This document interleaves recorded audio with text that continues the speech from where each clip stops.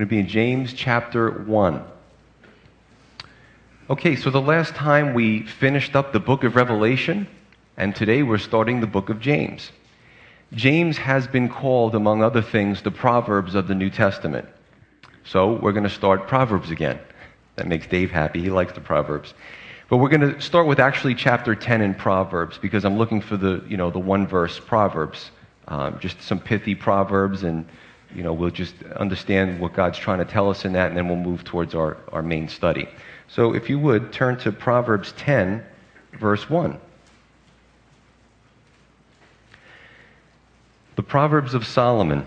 A wise son makes a glad father, but a foolish son is the grief of his mother.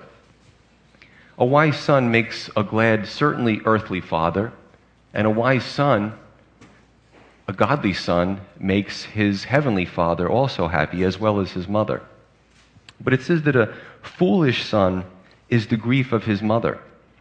Well, I've dealt with troubled families for many years, and I've often seen troubled children, teens and young adults, and what I've often seen is when the rest of the family gives up on the kid, the moms are usually still in the trenches. And usually, again, to my knowledge and my experience, the moms take it the hardest. And again, even if everyone else has given up on this child, the mom still sees a glimmer of hope. So it's amazing how we can just blow through God's word. I say this all the time. Or we can really see what God is trying to say. Why is a wise son make the father glad, but the foolish son is the grief of his mother? Because it's just the way God has made us different. Mothers bring something to the table, and so do fathers. I was watching this show on, and everything's on TV now, parole boards. They have the cameras in there, and you would think it was boring, but it's actually very interesting. And when the guy could be 40 years old, 45, and he's up for parole, who's there supporting him? Usually the mom. She may be elderly, she may be in a wheelchair, but mom is there supporting her son and giving him that strength. So it's an interesting thing to look at. Okay, this Sunday is going to start the first chapter in the book of James, and as always, before we go into a book, I like to give you background. What is the book about? Who wrote it? Where did they write it from? And it kind of gives you some insight, so as we go through the book, it makes more sense and it comes alive more. Who wrote it? Well, there were several James in the Bible. And actually, I've counted about 6 or 7 James that I know of in our fellowship. It was a popular name back then, and it's a popular name today. Back in the Hebrew, the name was Jacob or Jacob. In the Greek, it's translated to Iakobos, and that translates over to James. So the Jacob in the Old Testament is really the James in the New Testament. The author was understood as Jesus' brother, and as we stated Resurrection Sunday, that James, remember, Jesus was a miraculous birth. And then afterwards, Joseph and Mary, as a married couple, had other children. So Jesus was the older brother, but a half-brother to the other brothers and sisters that, happened after him.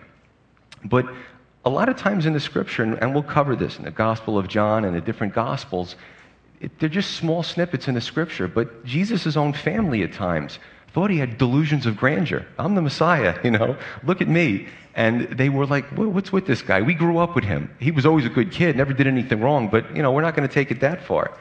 But it wasn't until Jesus was resurrected that his own family really say, wow, yeah, I guess he is God. He said he was going to rise again. And that really did it for them. And it changed their whole outlook, and it changed their whole behavior. And James became a very strong Christian after the resurrected Christ, his half-brother on the earth. Who did he write it to? Who did James write this to, and why? James wrote to a primarily Jewish audience, Jewish believers outside of what was known as the Palestine area at the time. And the church, remember, was comprised mostly of Jewish people. And I have to laugh at, if somebody repeats a lie enough times, others will start to believe it. Well, today, if you're Jewish, you can't believe in Jesus. Well, that's absurd, because the Messiah was Jewish and the early church was Jewish. The whole thing about Gentiles was actually balked at for a while until the Lord made it clear to them, you got to bring Gentiles into the fold. So primarily Jewish believers. We actually have several Jewish believers in our own fellowship, and that's a blessing for a church our size. But James was looking to address specific problems that the Jewish believers were facing. And his style was more of a type of condensed version of Jesus' sermons in Matthew chapter 5, 6, and 7. What's the application today? Well, Warren Wiersbe, who I like because he's very concise regarding his understanding of the Scriptures, he says it's a call for maturity for immature Christians. Warren Wiersbe believed, even in his day, that spiritual immaturity is the number one problem of the church in his time. And I would say definitely it is probably one of the biggest problems of the Western church today. See, when you go to Africa, Shari was reading those things, or you go to Asia, or you go to some of these countries, Africa's a continent, I don't get caught in that. But if you go to some of these countries and areas over across the seas, and in some areas they're hostile to Christianity, for you to say, I'm a believer, there's a cost associated to that, okay? There's a cost associated to that. So those who say I'm a Christian in hostile nations, those are the real deal, because they actually have to live out their faith every day. And there's certainly no doubt something in here that all of us can look at and see ourselves lacking, as always in God's Word. Doesn't matter who the letter was written to, we today, believers, 2,000 years later, can look at these words and say, gee, that affects me too. Because humans really haven't changed over the years. It's just a different culture, different time period, different geography, but we're still humans, right? So, when was it written? Well, this may be the earliest writing of the New Testament, somewhere between A.D. 46 and A.D. 49. Where? Most likely from Jerusalem. James, as a Jew and the head of the Jerusalem church, writing to Jewish believers in foreign lands, certainly his status would have carried weight with the Jewish audience. According to the historian Josephus, sadly, James suffered a violent martyr's death at the hands of the religious leaders in A.D. 62, just a few years prior to the fall of Jerusalem. Okay, so we're going to jump in. James, verse 1. James, a servant of God and of the Lord Jesus Christ, to the 12 tribes which are scattered abroad, greetings, or in the Greek the word is charein. The word charein, greetings, is only used in one other book, and that's Acts, where James was expressing himself during the Jerusalem Council in Acts chapter 15. So there's just a lot of proof in the writing style, in the greetings used, why we know that this was the James, Jesus' half-brother. So he says right off the bat, a servant. We can look at that quickly too, but there's different words for servant in the Scripture. One word is diakonos, where we get the word deacon from. Deacons are servants in the church. It's funny, people want to be deacons and elders and pastors, but the senior pastor is really supposed to be the head servant. There should be never a point where the senior pastor says, I don't have to do anything anymore, because we are servants as leaders in the church. Unfortunately, many in Christendom have taken that in the other direction, which is wrong. But James says, I'm not a diakonos, I'm a doulos, different Greek word. And that word means a bondservant or a slave. It's very strong meaning here, and it sets the tone for the rest of the book. You see, James isn't playing pop preacher in this book. He's not into the pop preacher scene. He's going to give strong solutions for strong problems, and his opening statement makes that clear. I wonder how many Christians would characterize themselves honestly as a servant of God, a servant of Christ, a bondservant, a slave. Does he own me? Is Jesus truly my Lord? Now, some would say, especially if you go out into the world, you see your family, you see your coworkers, your neighbors, they may say, you're being a little fundamental, you're taking this thing too far. Well, there is a balance, see? We're not to be offensive, we're to love folks, but we're to make it clear that we serve one master, and that's Jesus Christ our Lord. He is our master. He says to the 12 tribes scattered. The scattering of the tribes, if you look at Israel's history, right around 722 BC, the Assyrians invaded Israel, sovereign Israel, and they started expatriating the citizens, sending them out to Assyria, bringing their people in, trying to dilute really the Jewish identity. And then successive pagans would take over, the Persians and the Greeks and the Romans, and they would also have dominion and control over the Jews. And you saw a lot of this happening. But James can send this letter out to the 12 scattered tribes, knowing where they are. Lost tribes of Israel, we've heard that, haven't we? The lost tribes of Israel, that's a misnomer also. There are no lost tribes. God didn't lose any of his people. As a matter of fact, in the book of Revelation, there'll be a point in time where God will seal 12,000 from each tribe, and they'll be identified as that particular tribe, and he'll send them out. And this is, again, our future, but we covered that in the book of Revelation. Scattered. The Greek word is diaspora, and it literally means to sow across, or a seeding. What do seeds produce when they're full grown? They produce fruit, right? Their scattering and trials produced, well, produce. And this is what happened with these folks. Many believing Jews were scattered over the known world and bore fruit for God's kingdom. And often it was as a result of the trials they faced. Sometimes we look at a trial and we don't see the opportunity in the trial. The Jews were scattered. And a lot of the Jews brought monotheism, one God, to pagan lands, right? The whole thing with the Septuagint, circa 2nd, 3rd century BC, translation of all the Hebrew Old Testament into the Greek. Why? To show the Greek polytheists who were worshiping false gods, this is the God that we serve. This is the one true monotheistic God. So even in their trials and tribulations, it bore fruit for God's kingdom. Now we're going to jump heavy into this. Verse 2, James says, "My brethren, count it all joy when you fall into various trials, knowing that the testing of your faith produces patience. But let patience have its perfect work, that you may be perfect and complete, lacking nothing. If any of you lacks wisdom, let him ask of God, who gives to all liberally and without reproach, and it will be given to him. But let him ask in faith, with no doubting. For he who doubts is like a wave of the sea, driven and tossed by the wind. For let not that man suppose that he will receive anything from the Lord. He is a double-minded man, unstable in all his ways."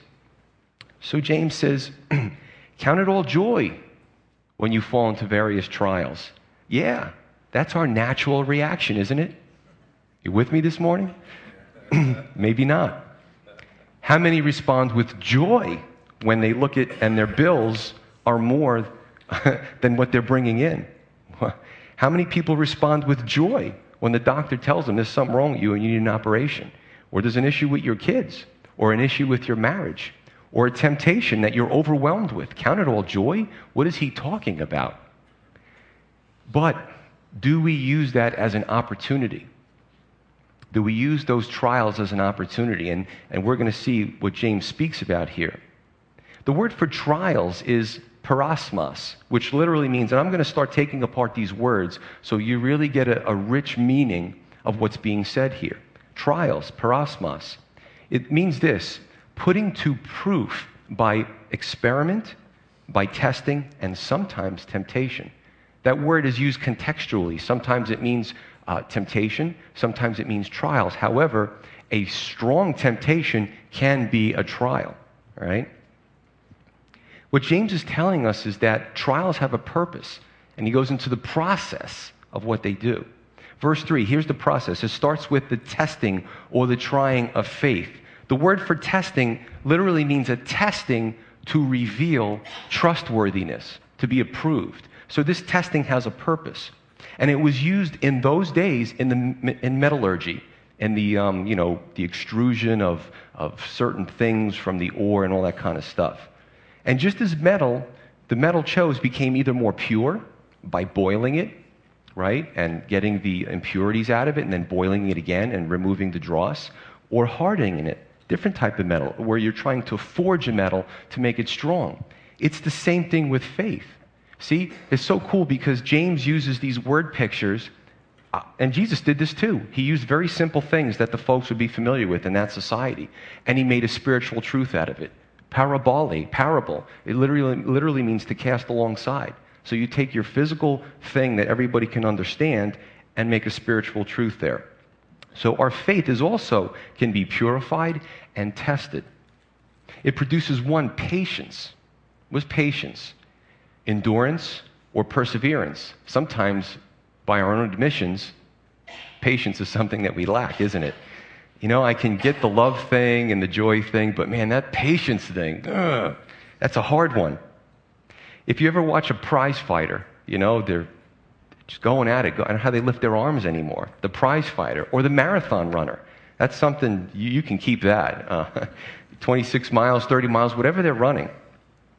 They go the distance, although they feel, and they're interviewed afterwards, they just feel like they want to die. or they want to give up, but they keep going. Now, I'm going to be a little bit more explicit here. I've seen some races with these marathon runners. They're just sweating from head to toe. Their head is wet. Their hair is wet. And they have these little shorts. And as they're running, sometimes things fall out of the shorts. And what happens is their bowels let loose. They urinate and they defecate, and it just hits the road and they keep going. Because their bodies are saying, stop, we're exhausted. And their will is indomitable. Their will says, no, we're going to keep going. You ever see that? Anybody see that with those runners? It's amazing how they just keep going. And we must endure it. The races are impressive, but what's even more impressive as people of faith is when we see a Christian, when we see somebody's faith, that no matter what's hitting them or assaulting them, that will is to move on. Yes, I know God exists. I know He's going to make everything work out, and therefore I'm going to keep going. That's impressive. Verse 4, a few things happen. It says you'll become perfect and complete. There's other translations where it says perfect and entire. I think that's better, and I'll tell you why. Don't miss this. James is telling us this is the result. Two things. One is qualitative, and one is quantitative. One is qualitative, perfect, meaning the quality of it, it's complete, mature, in moral character. That's the result. And quantitative, entire, the whole part of you. You're entire, you're sound, okay? You're complete, solid. Man, that Christian is solid. That Christian is the real deal. People can say that they're Christians, and I believe in the United States, people have fishes on their cars and, hanging crosses and all that kind of stuff, and that's great. But what happens if tomorrow the government said Christianity is illegal? You will be persecuted, you'll be thrown in jail. I wonder how many fishes would come off the back bumpers, right? Or how many crosses would be hidden underneath their shirt. You never know. Happens in other countries.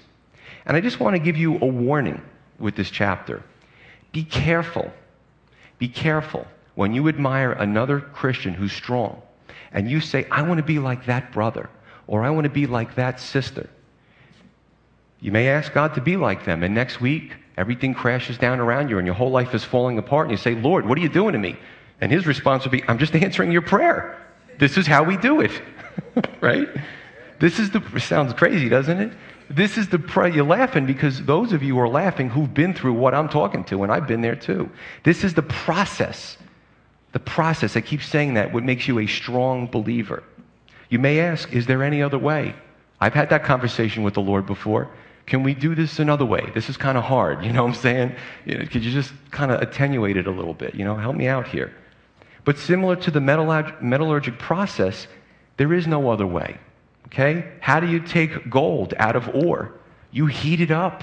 The gold's got to melt out, and it's got to be collected, right? If you were the gold, you'd be like, I was comfortable in this ore. What's going on here? So the gold is collected, in pails or whatever, and then what they do is they put it in crucibles, and they heat it up again. And you've heard this expression. I mean, those of you who've been Christians for a while have heard this process, but this is what the Greek word implies. I think the word is dokimion. So what happens is, this was a word specifically used for that time period, the way they dealt with metals. Then they would take all the gold that was extruded and heat it up again. And for whatever reason, the dross would come to the top. Then they'd scoop it up with a label, discard it, and then heat it up again. Now again, if you're the gold, you were just fine in that ore, and then all of a sudden somebody's messing with you. But in the end, that gold is perfect, pure, beautiful, and it can be used for a variety of applications, which it couldn't when it was in the ore. Same thing with maybe a harder metal. A harder metal is heated up, and then it's hammered. Boom, boom, boom. That metal was just fine where it was until somebody had to start messing with it. They take it out, they're red hot, and they start hammering it. And then what do? They stretch it, they bend it, they heat it up again, and then they hammer it again. Sound familiar? Some of you have been hammered and stretched and pulled and poked, and this is what happens. But verse 4 says, it produces a faith lacking nothing. Now, that doesn't mean that we become flawless or sinless. We never arrive on this side of eternity. And anybody who tells you that is lying to you. But it means you're now ready to be used. And I've used this example. Put my name, your name in there. You say, Lord, I want to be a Bible teacher. Lord, I want to serve you. Lord, I want to be a missionary. Hey, no problem. He takes you in his hand, and he looks at Joe DeProsimo. He's got some potential. I see some problems, though, that have to be gotten rid of. And he takes out that handy chisel and the mallet, and he's like, boom, boom, boom. That's got to come off. Boom, boom, boom. You know what I'm saying? He takes that mallet, and he takes that chisel, and he removes the things that are a part of you that he cannot use. And then he looks at you and goes, starting to look better. I can use this. He's now ready to be used. Other applications, even any pastor, don't lay hands on a pastor or anybody too soon because you don't know. You want to see how they can handle things. You want to see what happens when the temptations especially come. Unfortunately, in our environment, and especially in our area, in our country, a lot of pastors fall into sin. They're overwhelmed by the temptation. They don't measure up. They're not approved, and they can't be used, and they shelved. Look at police officers. You can give any guy a badge and a gun and send him to the police academy. And then he comes out and he's got his own squad car. But it's not until the officer gets his first real encounter with a stressful situation do you get to see what the rookie is made of. I've seen that many a times. A lot of the rookies wash out in the training program and they give their gun and their badge back and they go, I'm going to find something else to do. I'm not interested in doing this anymore. And it doesn't mean that they're bad people. They just can't muster up to that approved, that process, that trustworthiness in a sense. And Christian, you will, not you may, not it could happen, you will be tested. And your defense is prayer. Your lifeline to God is prayer. God's word to give you wisdom and negotiate through the difficulties, and to have mature Christians to help you through the trial. And I stress that because if you surround yourself with immature Christians and you go through a trial, they're going to teach you how to cheat. They're going to help you take the shortcut. They're going to help you to compromise. And you know what? You're not going to come out any better than when you went through that trial. Compromise, shortcuts don't work. Surround yourself with mature Christians, especially when you're going through these times. Okay, so now that I explained it, here's my question by a show of hands. Now, who wants to go through trials? Anybody? Raise your hands. Only a few? I guess I didn't do my job. I didn't make it enticing. Some today may be going through a grievous trial, and others of you here, it's right around the corner. And the bad thing about trials is you can't see it on the radar screen. You don't know, incoming, bogeys, 12 o'clock. You can't see it coming. It just comes, and bam, it whacks you. That's the most probably difficult thing about trials. You can't even prepare for it. So some of you are saying, I hear you, I'm in the middle of it. And some are saying, everything's fine. Wait till next week and talk to me, see what happens. To some of you, do you think it's a coincidence that you're going through this subject matter today? Probably not. It's few things have been said about trials. Don't resent them as intruders. Welcome them as friends. Because the spiritual growth is the product. We can either run for the hills or trust God and see where He's going to take us. Now, trials come from different places. You can look at sin and decay of the creation, of the body. We're all going to head to the doctor's office at one time or the other, especially as we get older. We're going to find something wrong. We're going to find something unexpected. We're going to get a bad report about our bodies. All right, something's wrong with you, and we need to take drastic action. For some, it just may be the decay of the creation. Natural disaster. I knew somebody that got struck by lightning, and he never fully, thank God he's alive, but he never fully recovered. So, for others, just happenings. For others, you're going to be the unfortunate victims of somebody else's sin. Some of you are going to get scammed, ripped off. Some of you are going to be victims of crime. We hope that doesn't happen, but it's a result of someone else's sin and not necessarily yours. Some is satanic pressure. And I've seen it. Somebody stands up and says, I want to serve. And bam, the next week, it's just one assault after another. You don't know what's happened to me. And where's this coming from? I think I can pinpoint it. I've had that discussion. And some are self-generated. And these are the dopiest of all trials because it's just a result of bad decisions. I do this every year. I went out into the sun yesterday and my whole back is red. So don't pat me on the back when you see me after service, please. Shake my hand. I'll appreciate that.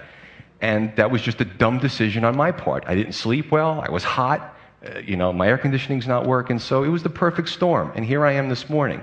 But bad decisions on my part. Didn't prepare, didn't do the right thing, didn't use my head. So those are the dopiest of all of them. But Satan's desire is to destroy us with these. But God allows them, and we're going to talk next Sunday about where temptations come from and how to respond to them and when it actually becomes a sin. Okay, and a different subject. But God allows these trials to strengthen us. Verse 5, it says, if any of you lacks wisdom, ask for it. Ask God for that wisdom.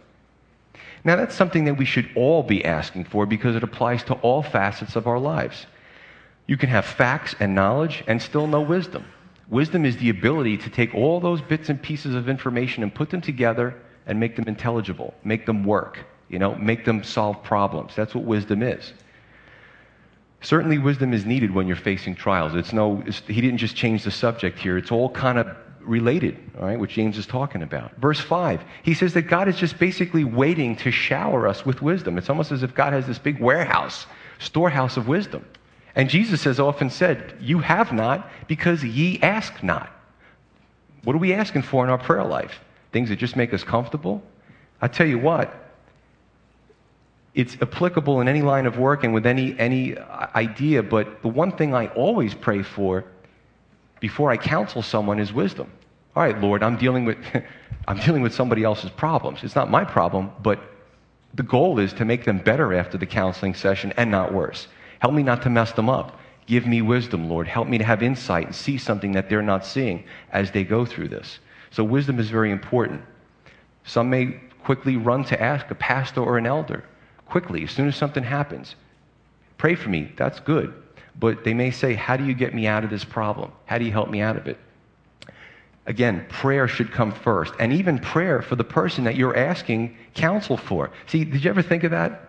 If you go to someone, it was a couple with a marital issue, and the person and I were talking about helping their marriage along. And we kind of had an idea, but after prayer and after some time of not actually talking, I spoke with the person again, and at the same time, we both said, you know what, that's not a good idea.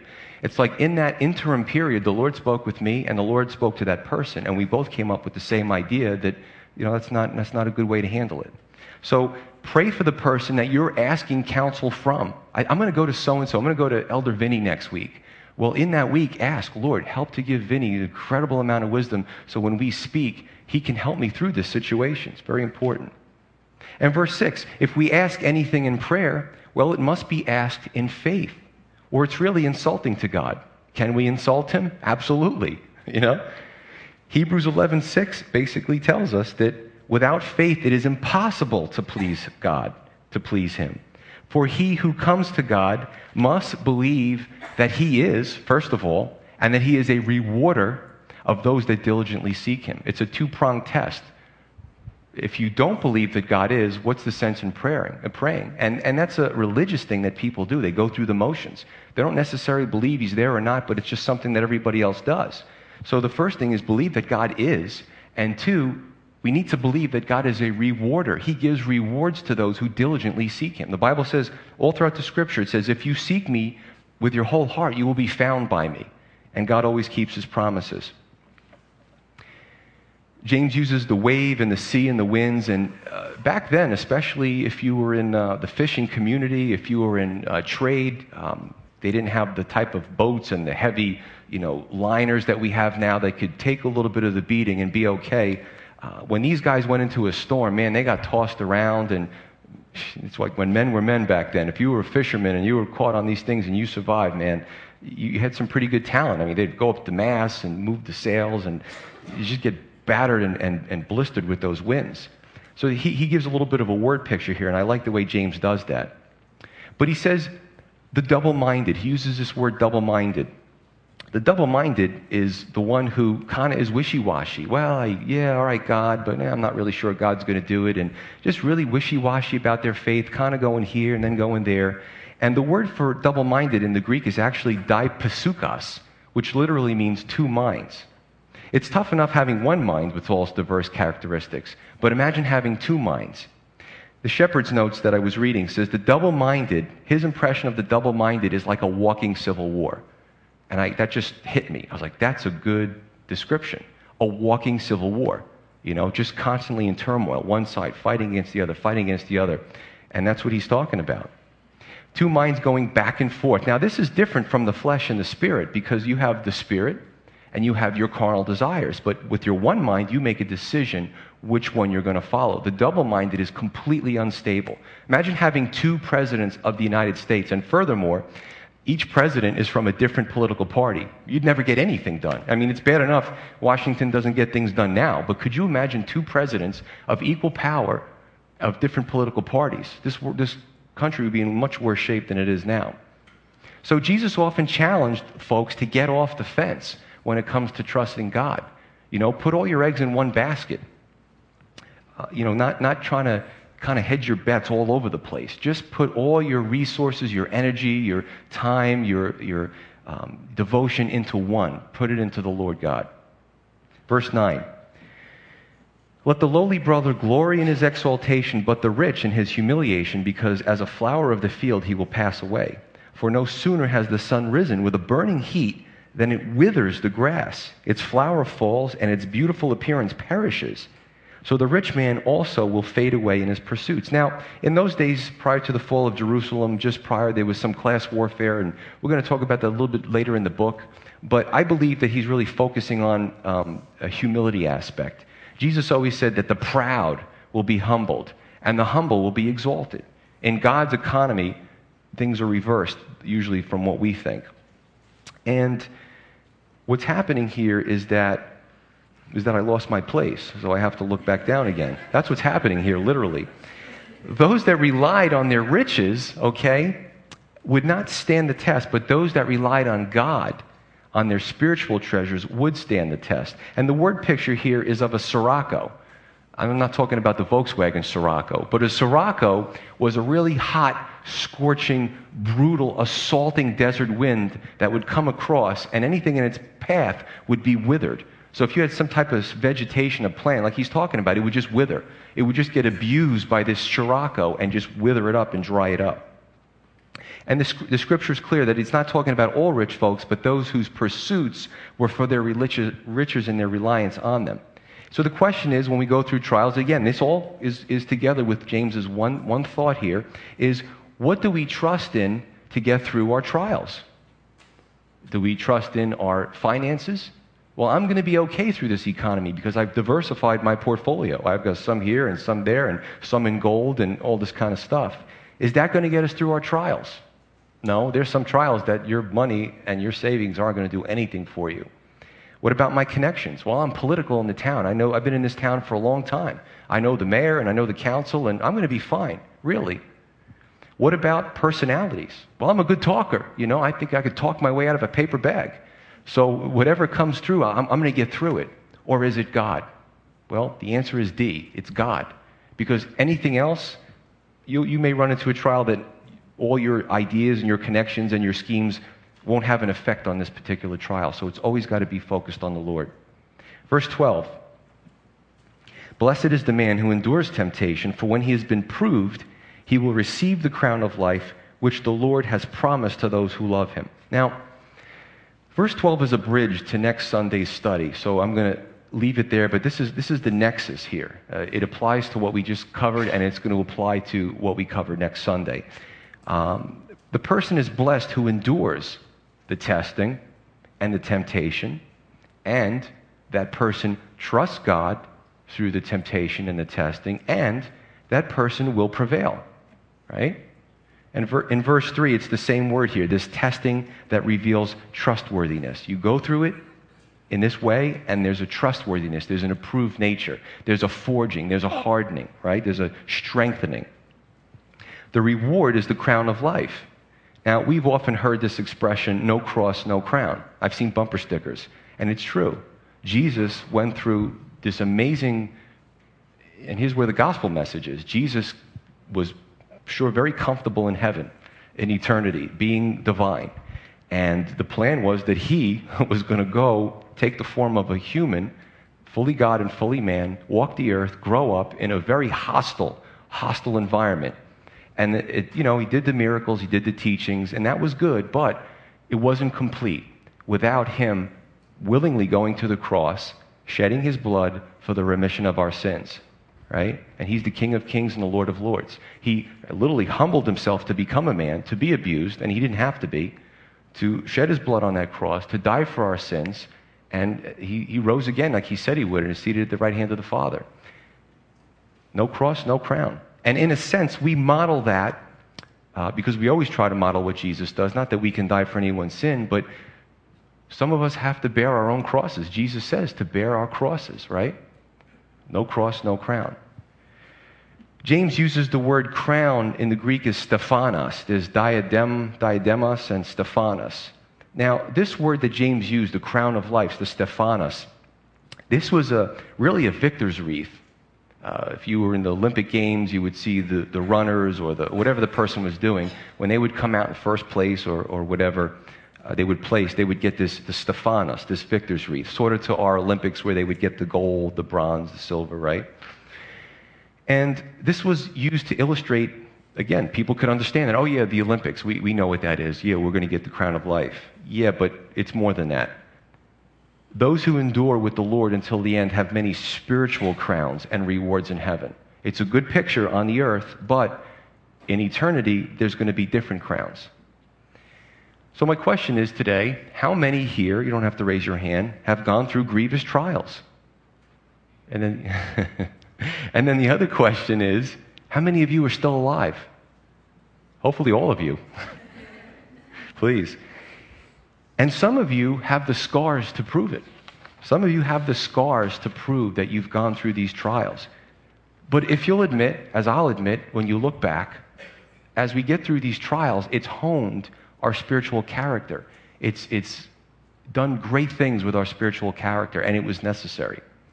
This study is really the Rocky theme to the trials we face with all the vicissitudes of life, right? Remember Rocky? Dun, dun, dun, dun, dun, you know? I'm not going to do it. I did it. But this is the Rocky theme. You're going through your trials. This is the scripture that you need to be reading because it really puts it all in perspective. This is the scripture that should get us psyched when we're going through these trials of life. I believe that we can all look back at the trials, and if we're honest, I don't want to go through mine again, but it has honed and strengthened our spiritual character. I remember one night, some time ago, that I just was so discouraged. Just want to show you that I'm like you, I'm human. I was everything was going wrong. And I was coming home from work, and I came home, and I was just like, you know what, Lord? It just was complaining. I was just being a baby. And I took a big piece of paper, and I wrote magic marker, to God, I quit from Joe. And I put it on the kitchen table, and I went to bed. My wife wakes up and goes, what's this? You know? But the next morning, I found that the Lord did not accept my resignation, and neither did my wife. And I love to talk to the guys who've been pastors for like a long time, 20 years and stuff, and still, they're human beings. You know, one pastor that I look up to, I see him every once in a while in Miami, Pastor Vasquez, and he says, I love to teach on God's Word. I can teach on trials, I can teach on this.